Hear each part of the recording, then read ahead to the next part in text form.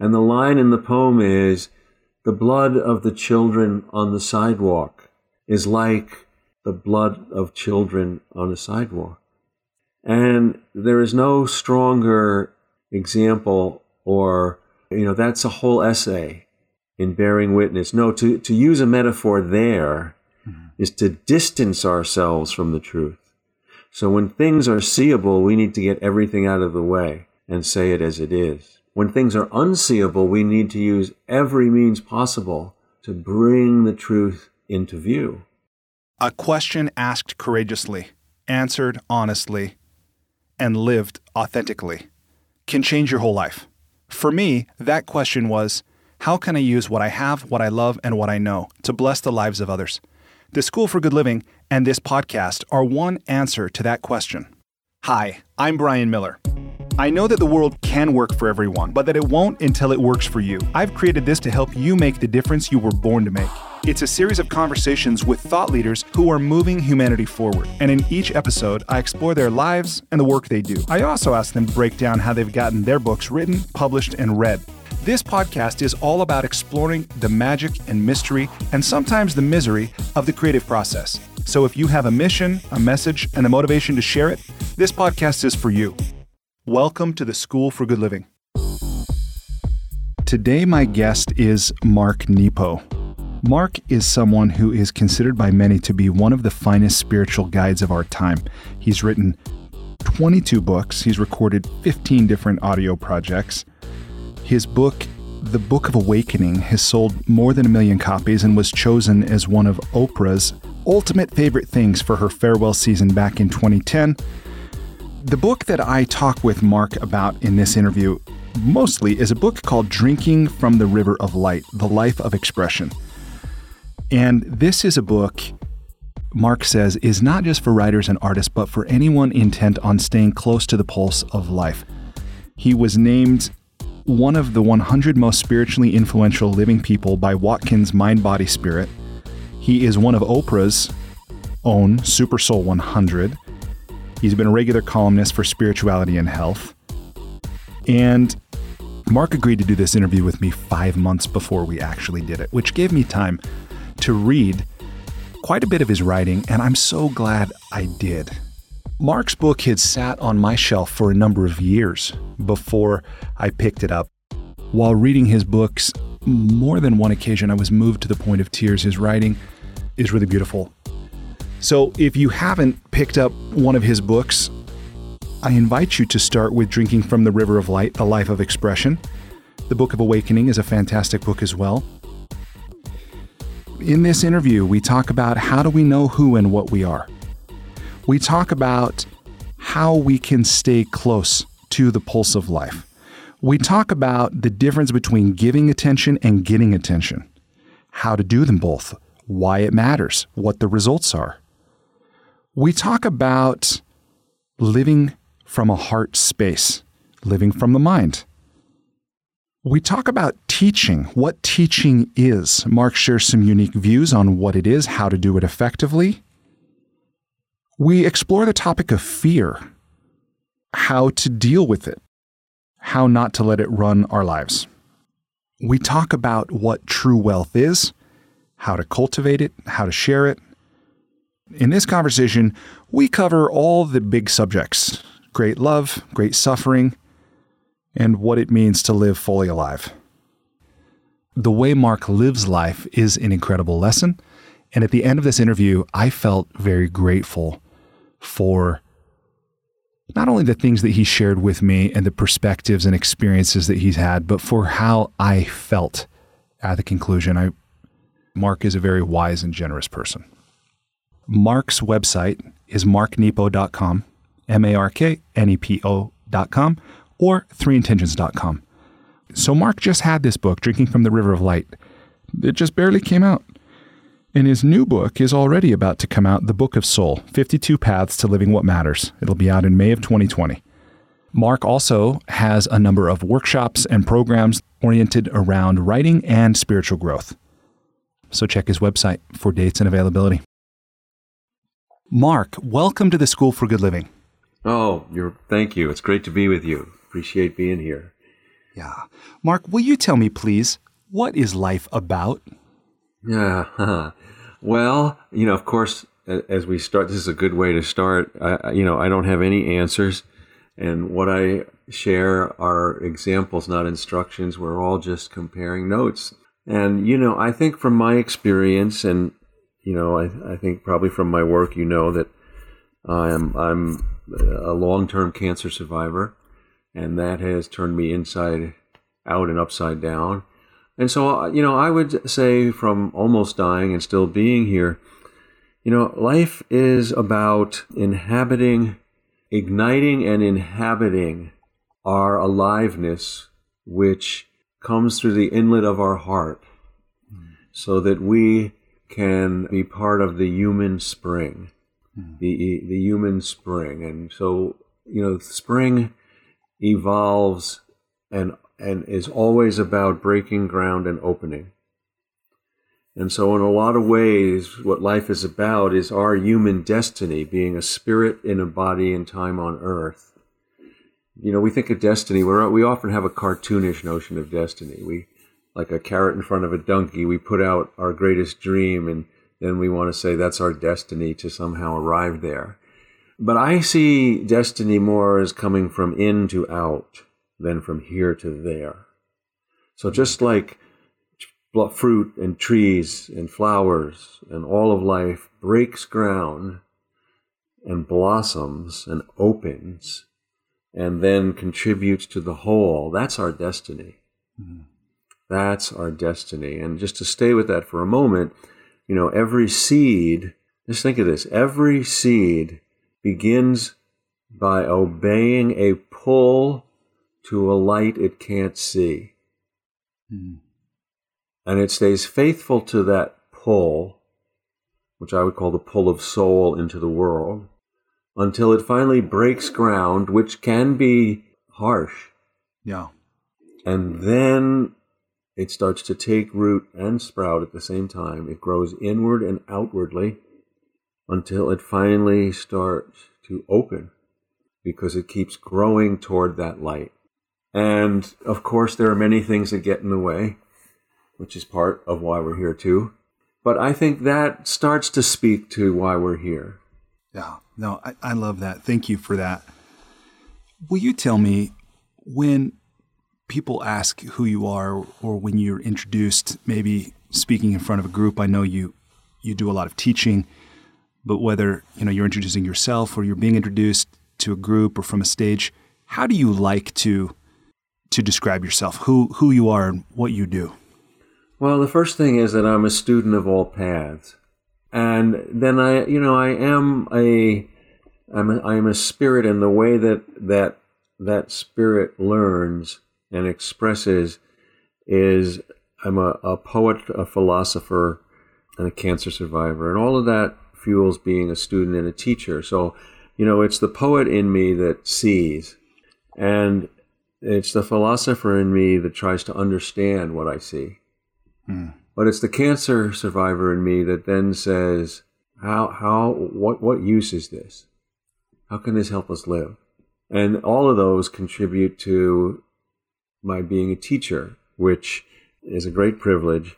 And through that, I feel like my job is to help to open a heart space and help introduce others, as well as myself continually, to their own gifts and wisdom.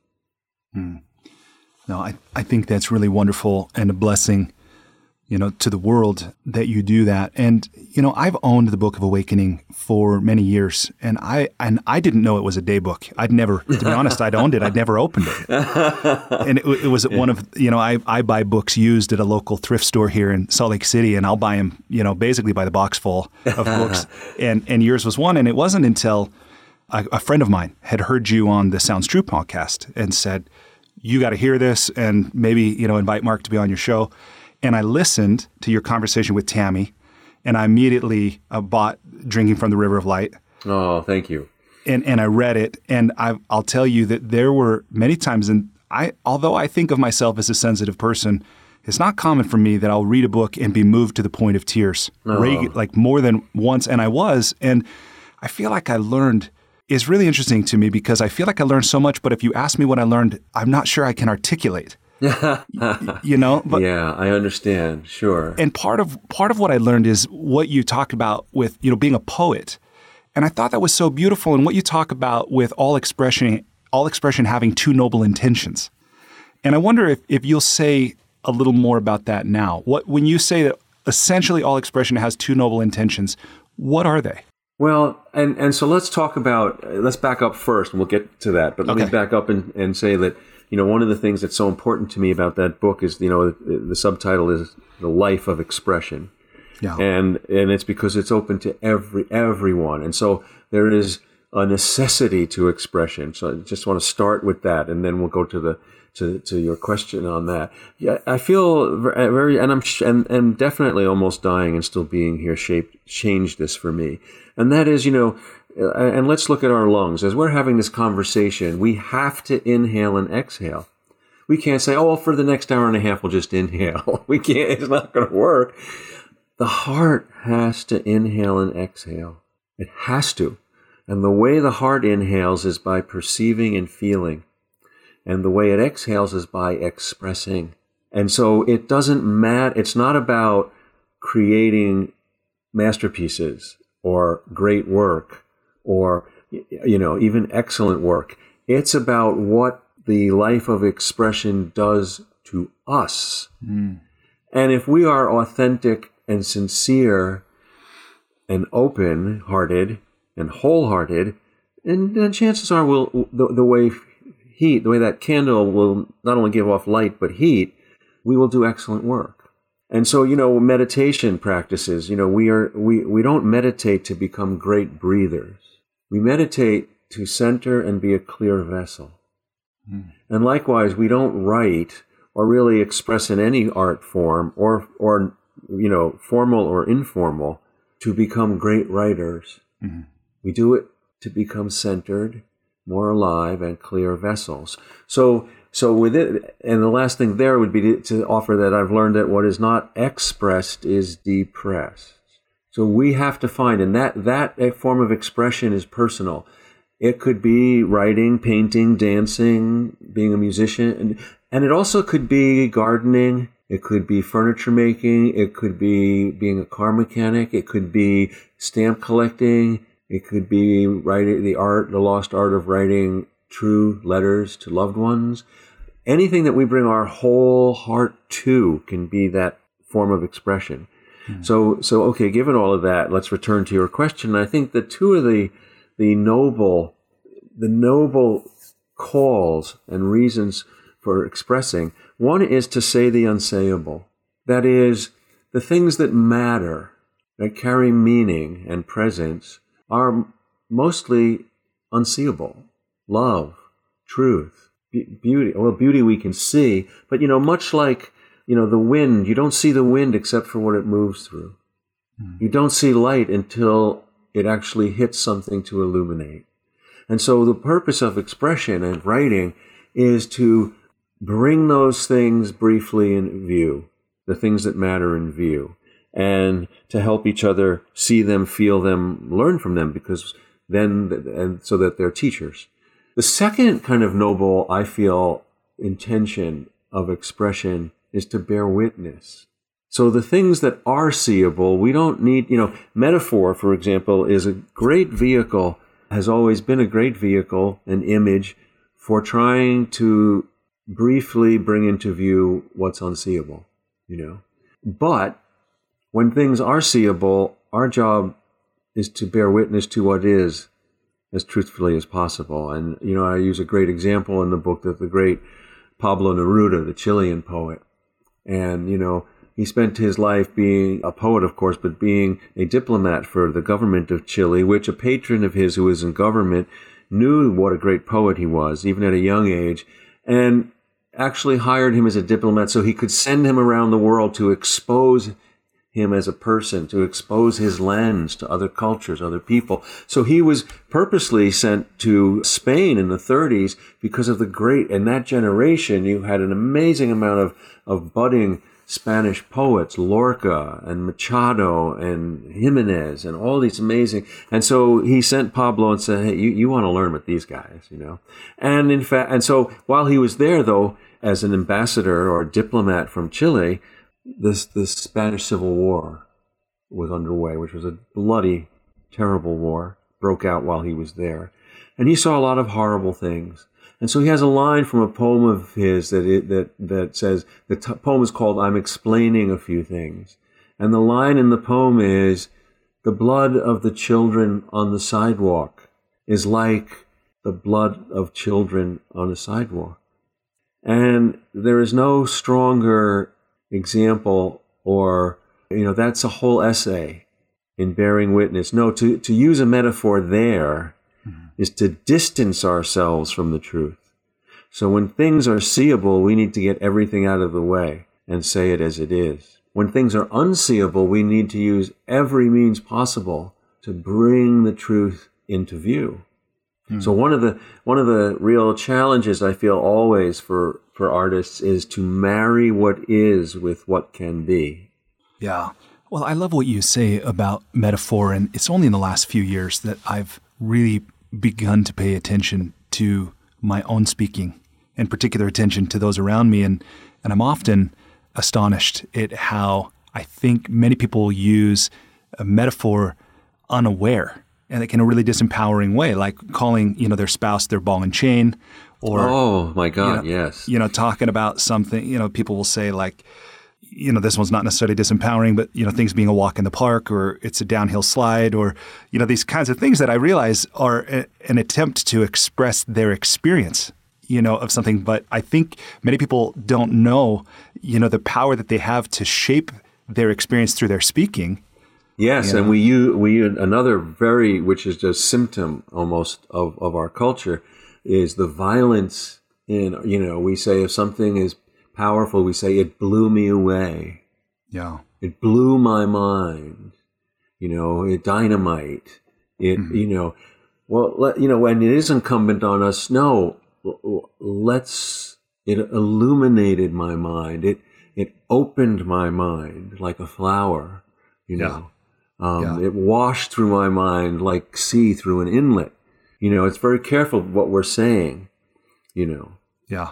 Well, and it's fun. I have a friend who just a year ago, I heard him use the expression, to feed two birds with one hand. And I was like, that is really great. But you can get a lot from someone about the way they choose to describe their experience. Let me ask you this. With this book, Drinking from the River of Light, what was the moment you knew you were going to write this book? Well, yeah, it's interesting. So this was a book that it came, well, I have to back up. So this was a book that actually Tammy, the Sounds True had a few wonderful festivals called the Wake Up Festivals in 2012, 13, 14, 15. And I was blessed to teach at those. And so Tammy had asked me at a couple of those, would I design a 2-day intensive pre-festival workshop on writing and spiritual growth? Well, that was like asking a kid if they'd like candy, I was like, yes, and yes. And so that gave me, and so I designed this 2-day journey and didn't realize it, but began to explore a lot of the themes that are in the book. And so after that, I had that aside. And I wasn't thinking of it as a book. But then the whole experience really stayed with me. And so then I realized I was sitting here at my desk where I'm speaking to you now in my study. And I was kind of in between books, and I was overlooking, kind of like a farmer looking at which field is fallow and which will we plant this spring, And I have folders decades of collecting things. So I had one folder that was collecting teaching stories and things about teaching and learning. And I had another that was filled with stories of artists, writers, composers, all kinds of things. And all of a sudden I saw those two and the notes and outline for that workshop as 3 things, and I just intuitively dumped them all together. Wow, that's exactly what you were just saying about the creative too. I just literally dumped them all together, and as soon as I did, I knew that they all were going to be a book. And I had to sort, listen, and that's the other way that I work is I had to find the organic structure. So I found that a lot of the themes, the outline of that course started to be the skeletal outline of the book, which was much more fleshed out in the table of contents now. But then stories and other things from teaching and artists' lives started to actually gravitate. I actually felt them gravitate. Oh, I belong here.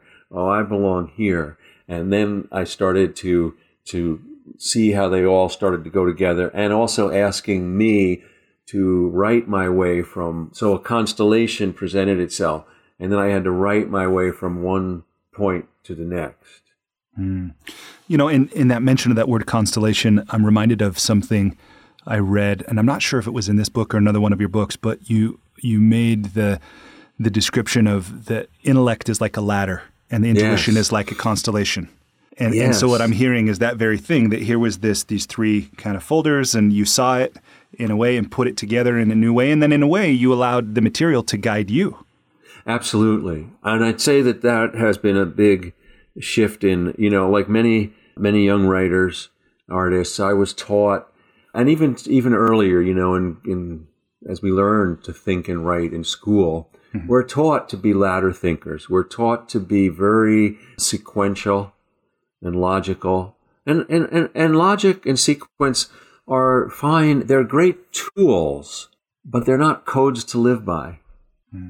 They're tools in a toolbox. They're not necessarily ways to perceive. Yeah. They're tools. So, but I was taught, very early, if I'm going to write something, I need to think it all through. I need to have an outline, a logical outline. I need to have a sequence. I need to know what I'm going to say before I go ahead and try to say it. That's not at all, that's totally ass backwards from what my living experience as a inner pilgrim.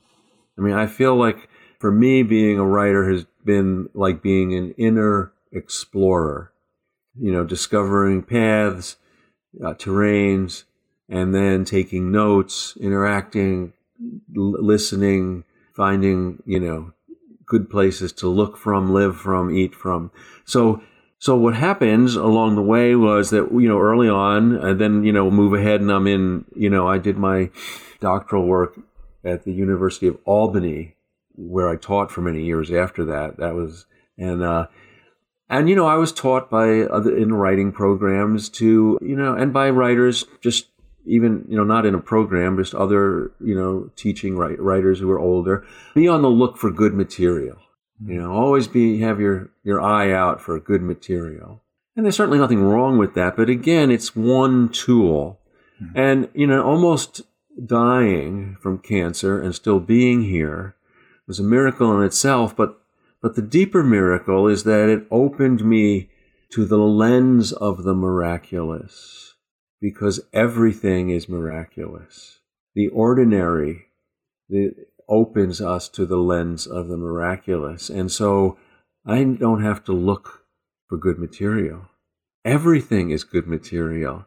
Yeah. I have to be an open enough, clear enough, centered enough, present enough receptacle or conduit to receive that material and that part of the miracle. So I can write about anything if I'm present enough. And so therefore I wind up my whole, so I get the way books come, something will come and I'll know through a feeling, an image, a title, something, or a structure that this is going to open to a book. But I know immediately that is only the doorway in, that then I have to organically discover not one of the books that I have written is the book I started. Yeah. Not one. That's interesting. And I think a different form of discipline, to have the wisdom or the judiciousness to follow where the book wants to go and not impose your own will on this is where I mention this in the book, as you know, is we are called, I think, to discover more than invent, which is a relational journey. So to be an author doesn't mean that I create everything out of nothing. That's really kind of gross ego, you know. And so, the way I work is I'm always scribbling, I'm always listening, looking, hearing, feeling. And so if something touches me and my heart's Geiger counter goes off, I take it down and work with it immediately, or as immediately as possible, so that, and without any thought to where, not manipulating it, like, oh, this would fit here. Yeah. This would go good here. No, I try to stay in honorable relation to its aliveness, not what I can make use of it, but how can I relate to it?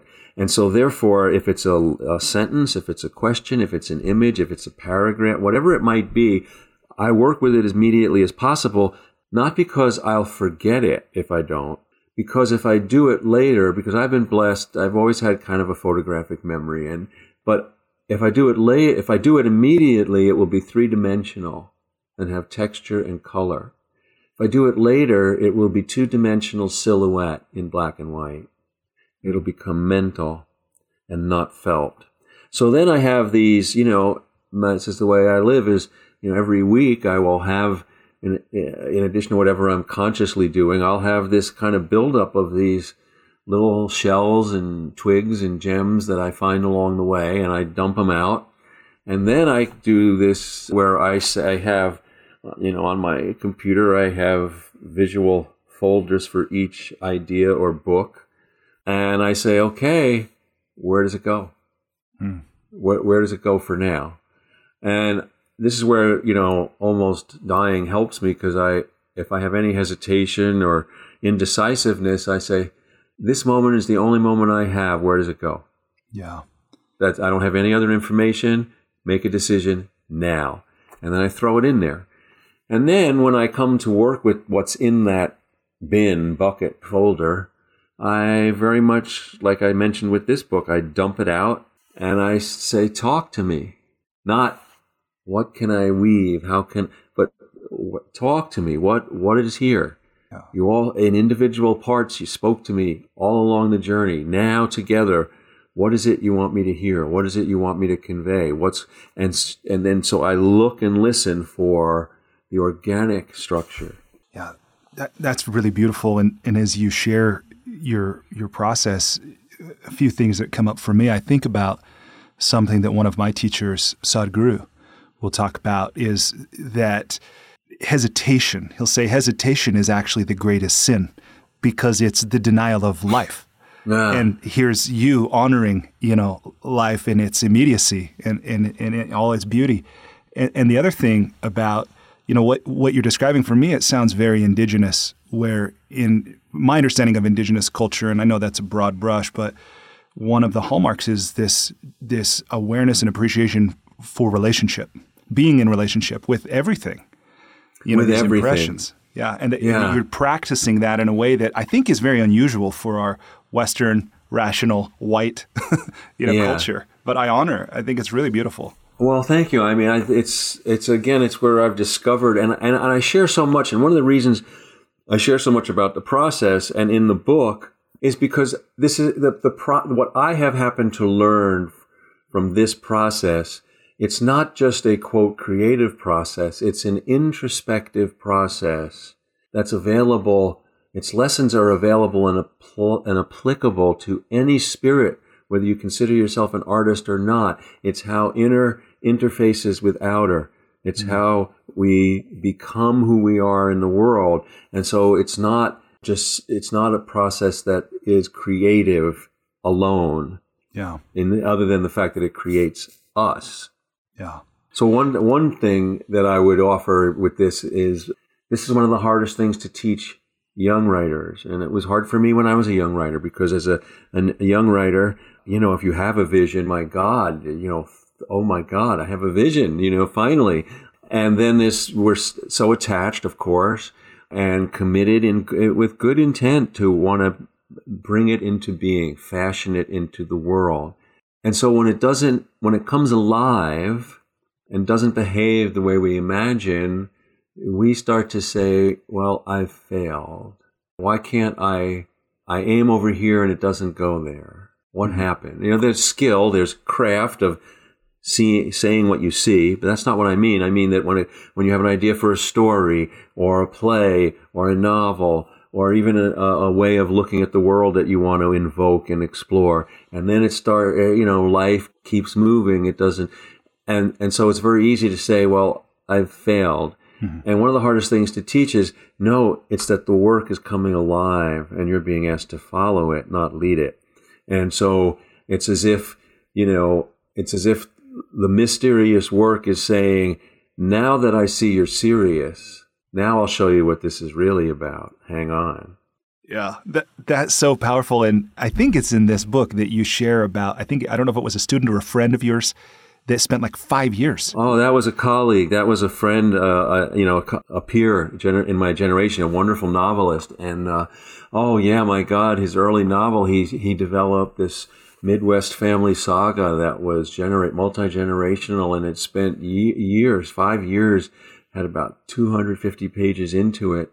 And he reached this kind of moment like walking to the edge of a cliff.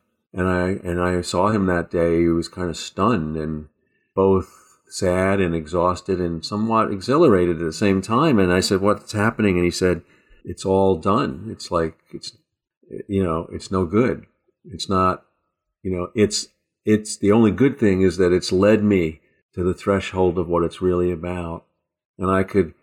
And he had the clarity and courage to say, after all the work I've put in, I could force it. I could force it to its conclusion, or I could accept that this was the climb to the plateau from which he could see what the real story was about. Mm-hmm. Wow. Yeah. I love the way you describe that too, to have the courage, to do that, and the wisdom, to know. Yeah. I think that's beautiful. One thing that, in speaking of this about creativity, about your life journey, something I want to ask you about, because I think many people listening, especially maybe people earlier in their career, their journey as an artist or a writer, and I know this is very common, that many people, they don't know what the day is that they can assert their identity as that. Like, is it when I'm published? Is it when someone else calls me that? Is it when the day I finally muster the courage to claim it? This kind of thing. But I was really touched by something you shared about when you were coming off the top of a hill in Cartland, and you knew you were a poet. Like, it just for you. And many people, I think, don't necessarily get that knowledge, that certainty about who they are, what their role in the world is, that kind of thing. But would you be willing to share that story for people listening, and then what it was like to have that? Yeah, and then let's talk a little bit about, because that's a very important portal of worth that you raise. So let's talk about that. Enter that a little bit. Well, yeah, I was a freshman at Cortland State in the late 60s. And, it was just before creative writing programs were really flourishing. So, I was not in a place where I could enter. No one would let me write. It was a little more the old school. How dare you say you want to write until you've read everything that's ever been written first. And so, but I was in Cortland, and Cortland State is a small state college in upstate New York that's on the top of a mound, almost like a hill, like you could fall.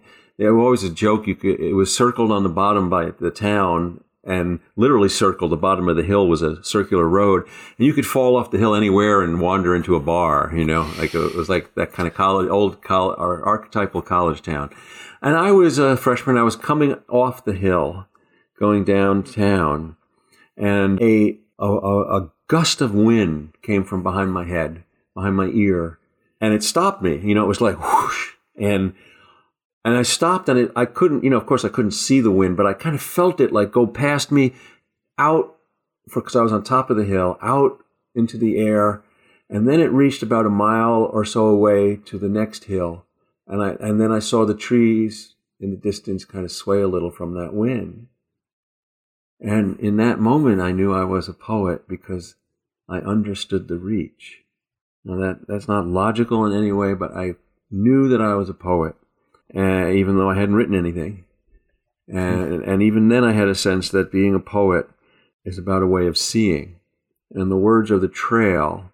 And I would define poetry as the unexpected utterance of the soul, whether you write it down or not. I mean, the poetry's already happened between us, between you and life. Mm-hmm. And then there's the whole, if that happens, then there's the commitment in any art form then to bring, like, you know, Beethoven heard music and then he had to bring it to the instruments through the notes. Mm-hmm. And we have to bring it to the page through the words, or to the canvas through the paint, or through the body into dance. But let's talk for a minute about this. It's a very important portal of worth. How do we know who we are and what we are? And I think we are very externally named and qualified. And so that this bears, you know, if you're a very, and it's very, to me, it's internally named and experienced. So, yeah, you know, you're a poet whether your work is ever published. You're a musician whether you ever have a record or a song produced. You know, and so if we go all the way back to grade school and you're out at recess and you're spinning wonderfully in the sun and feeling your body, and then a teacher laughs at what a beautiful little child you are and you know, says, you know, you move so gracefully without even, you know, you should become a dancer. Yeah. Or, you know, if you're playing in the dirt and somebody says, yeah, you should become a gardener. Or you're just singing to yourself and then someone says, you know, a grandparent says, you should become a singer. There's nothing wrong with becoming. But that is the seed. If that is not accompanied or sustained by the inner inhabiting of that life force, then we're giving the power of who we are over to, well, how do I know when I've become a singer? When have I become a gardener? Somebody's got to tell me, somebody's got to tick it off, I have to have some evidence or certificate or approval. And so, you see, the life force comes from staying a verb and not becoming a noun. If you like to sing, just sing. If you like to have your hands in the dirt, just put your hands in the dirt.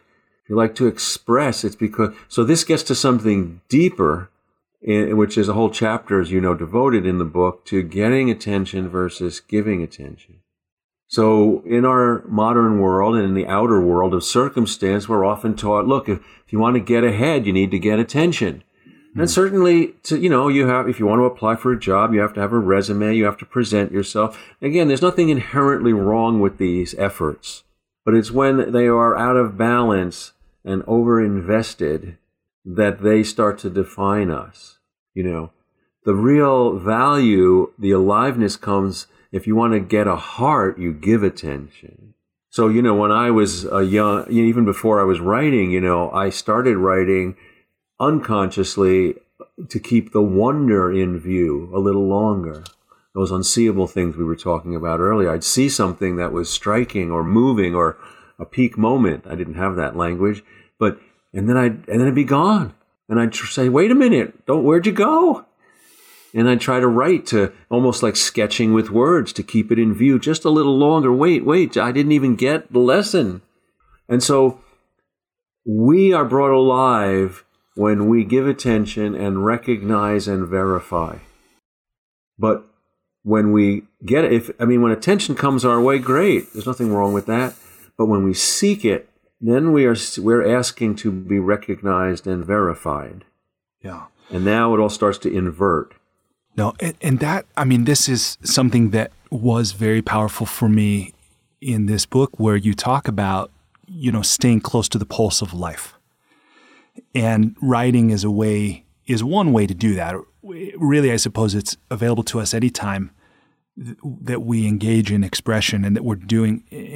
And that's interesting too. And I love what you said earlier about the heart breathing, that there's this process of paying attention, and I love what you describe about writing as listening with the heart and taking notes.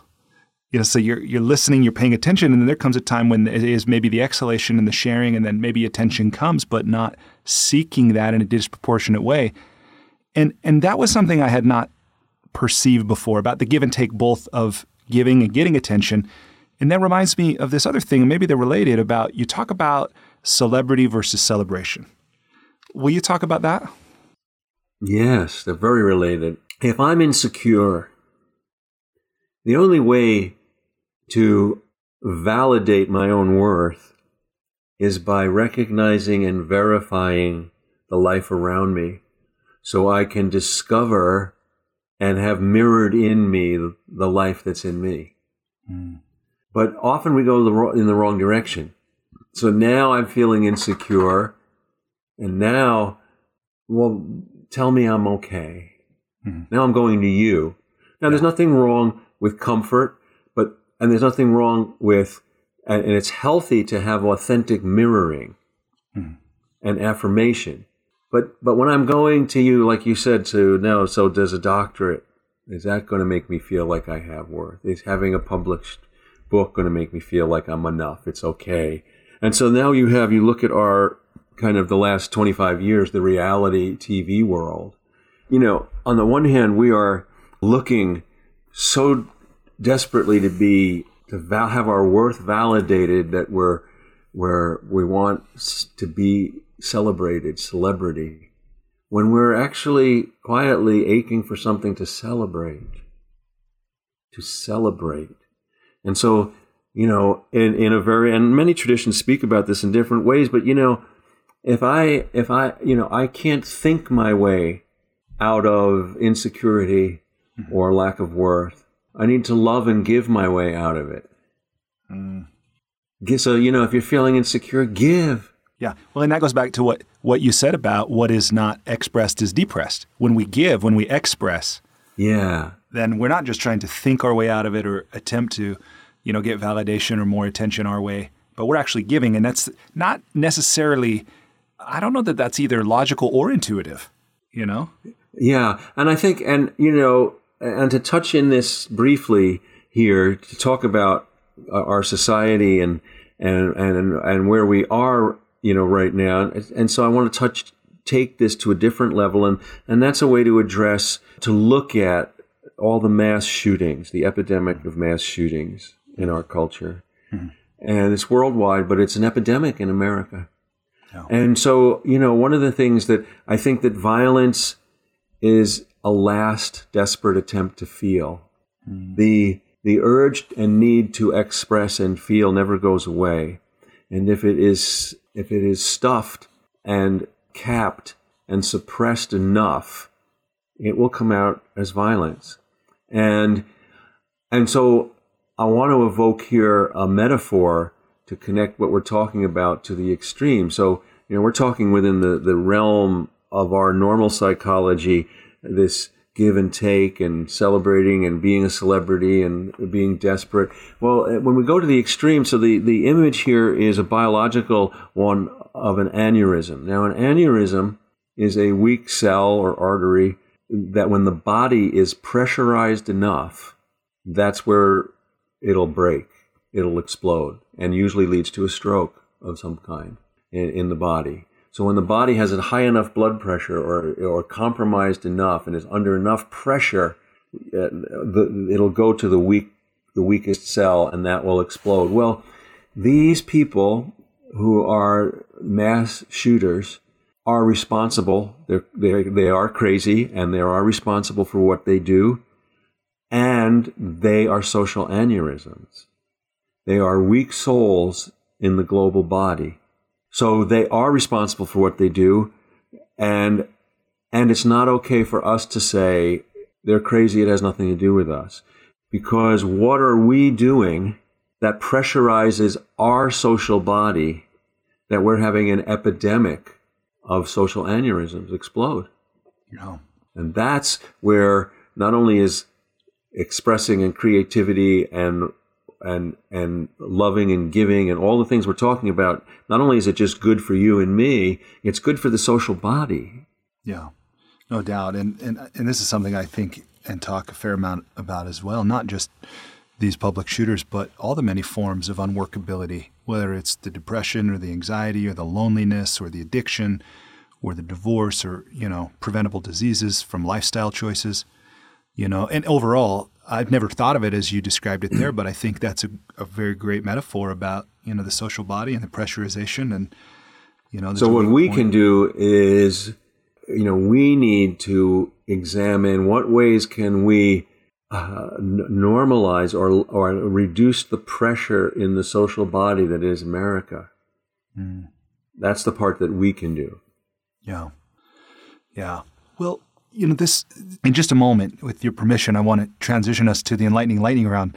Sure. But before we do, I'm wondering if you're willing to share this story that, from the story you say, all the books I've written over the years and all the teaching circles I've convened have been an endless attempt to understand what came to me in that moment. Oh, yeah, sure. Yeah. And the reason I go here is I think if there's an answer of what can we do, it's probably related to what you realized in that moment, each of us realizing something similar. Well, so I thank you. I mean, you're referring, it was a very profound moment during my cancer journey in my 30s, and I had a rare form of lymphoma. And it was very difficult to diagnose and to determine what the proper treatment would be. And I had a rib removed in my back surgically. And 2 weeks later, I was in New York with loved ones having my first chemo treatment, which was horribly botched in that I was not, chemo, especially back then, would make you nauseous and sick, and I was not prepared for it. And the only medicine I was given was oral, which I couldn't keep down. And so my former wife and one of my oldest, dearest friends, the three of us were in a Holiday Inn room after the treatment, and not knowing what to expect. And of course, I only had a rib removed 2 weeks earlier, so I was very sore. And I started to get sick. And of course it was on a weekend, and every time I got sick it was like, well, this can't keep happening, and yet every half hour I was getting sick, and again with having a rib just removed, that was very painful, and then I started to cough up blood, and of course we eventually did go to the emergency room, but for several hours we were like, well, this has got to stop, and what do we do, and how do we ride this out? And so by this time it was 4 or 5 in the morning, and of course we're all exhausted, and I was kind of slouched on the floor against the wall with my knees up and my elbows on my knees, my head in my hands. And my former wife, Anne, was very upset, as you can imagine, and scared, we all were, and angry, and started asking very angrily, where is God? Where is God? And I don't know where it came from in me, but from that slouched, exhausted position, I whispered, here, right here. And all of us were kind of stunned, because I didn't really know where that came from in me. And then the sun started to come up, and I had this deep, kind of profound revelation as the sun was coming up, that almost a voice in my heart that said, to be broken is no reason to see all things as broken. And I started to feel as the sun came up, I was still terrified, in pain, not knowing where this was going, what went wrong, what did we need to do. We were going to go to the emergency room, obviously. But in those moments before we left, I felt, yeah, this is real for me. But somewhere, a couple are making love for the first time while I'm slouched on the floor. Somewhere a baby is being born. Somewhere a parent and an adult child are talking for the first time over coffee after not talking for years. And I realized that it's all true. And we need it to be all true. That it is what it doesn't, often what we do, I've learned since, is that often we make everything about us. Understandably, at first. So, that was terrible, horrifying, life-changing, precipice I was on. So the whole world is terrible, bro. We extrapolate and make a world view out of what we're going through. And the grace that came to me, not through any wisdom on my part, I just was too exhausted to filter anything out, and therefore it instructed me, was that, no, there's more going on. This is real, but there's more going on than just what's happening to you. And that's actually healing, And the other way we go is like, we say, oh, well, if I realize it's not just about me, then we minimize it. Then we say, well, this is insignificant. This is nothing. Why am I getting so upset? And, it's both. All things are true. And this raises another profound thing that I've learned, and that is that, we're taught at an early age. And again, the mind is a great tool, unlike any other creature that we know of. I mean, we don't speak other creatures' languages, so we really don't know. But it seems like our consciousness is quite a gift, and the way the mind works. But we are taught to use that mind. We're taught to analyze, select, sort, and choose. We're always, and that's the art of problem solving. That's a great art to have. It's a good thing. It's a good thing to know how to, make sure you get cottage cheese that hasn't expired. But it's not a worldview. Again, it's not a code to live by. It's a tool. But what I've learned from that moment and others in my life is the things that matter, the things that are unsayable, to go back to our earlier conversation, the things that matter always ask the heart to absorb and integrate, not sort and choose. So yes, in the outer world of circumstance, I have to sort and choose. And that's a good skill to have. But it's all for the moments, the transformative moments that we can't choose or select, that always ask us to open up, absorb, and integrate until a deeper logic of spirit reveals itself to us, often through the heart. Often through the heart. That, Mark, your perspectives are so beautiful. And I'm reminded when I read Walter Isaacson's recent biography of Leonardo da Vinci. Oh. When he talks about Da Vinci just paying such meticulous attention to virtually everything, trying to figure out how many times a second does a dragonfly flap its wings. Yeah. Like these kinds of things.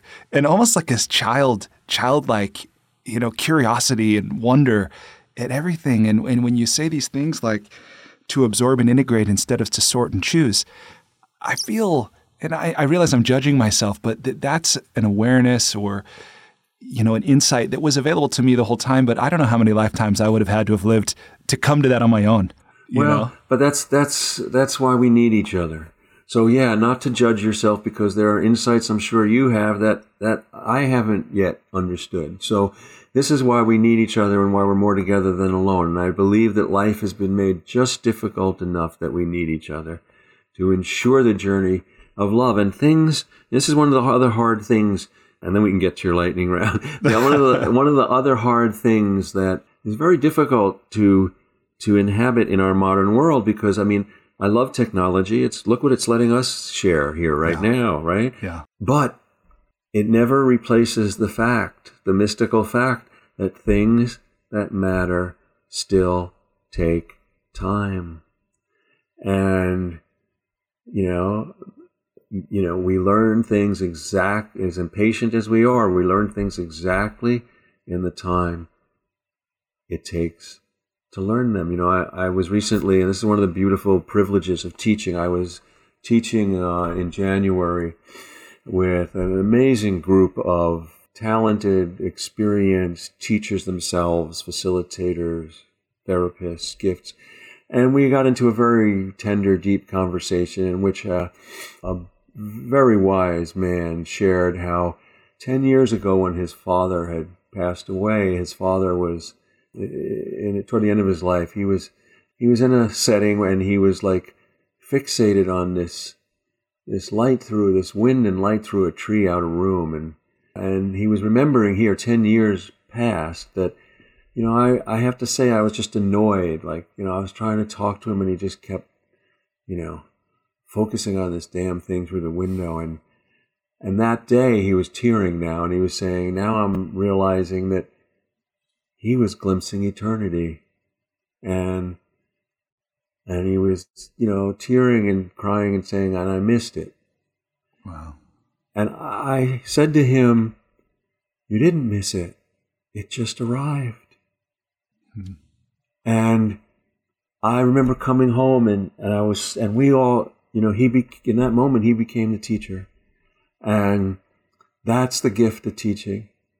The gift of teaching is holding and honoring a heart space until who's the teacher moves around the room. And I remember coming home and saying to my wife, Susan, and my oldest friend, Robert, saying, just like discovering the books, I went out there to teach, quote, and when that moment happened, I discovered that the reason I flew out there to be in that space was to be there in that moment, to honor for him that he hadn't missed that moment in his life. That was the sole reason I went out there, which I didn't know until it happened. Wow, that's wonderful. Well, one thing I appreciate about this conversation is I sometimes say to my wife, I say, I do a lot of things and I don't know why I do them. I can explain them after the fact if I'm called to, but I sometimes view that as like a deficiency. But when I hear you, sharing like your experience, I feel now there's something really beautiful that can happen when I allow myself to do that. Well, this, Emerson, who I highly recommend everybody reading Emerson, and Walter Emerson, and he has a quote. I can't quote it exactly. I think I have it in the book somewhere. But what he says is, he says, every condition, every problem, every condition we face is a solution in hieroglyphic to any questions we could ask. But we don't understand it until we live it. So that it's as if, and the way I understand that is that every person has their own language of wisdom, and we only decode one word at a time, one experience at a time. Oh, that's beautiful.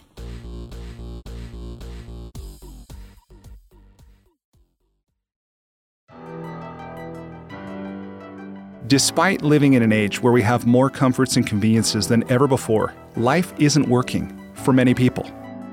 Whether it's in the developed world, where we're dealing with depression, anxiety, addiction, divorce, jobs we hate, relationships that don't work, or people in the developing world who don't have access to clean water or sanitation or healthcare or education, or who live in conflict zones.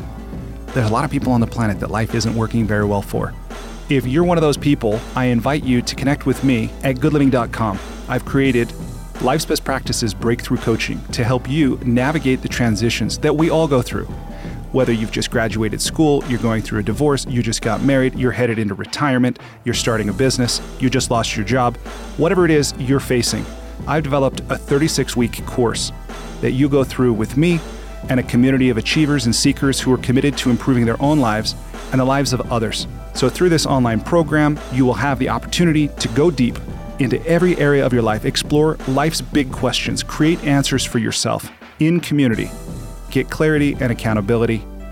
If that's something you're interested to learn about, I invite you to contact me directly at brian@brianmiller.com or by visiting goodliving.com.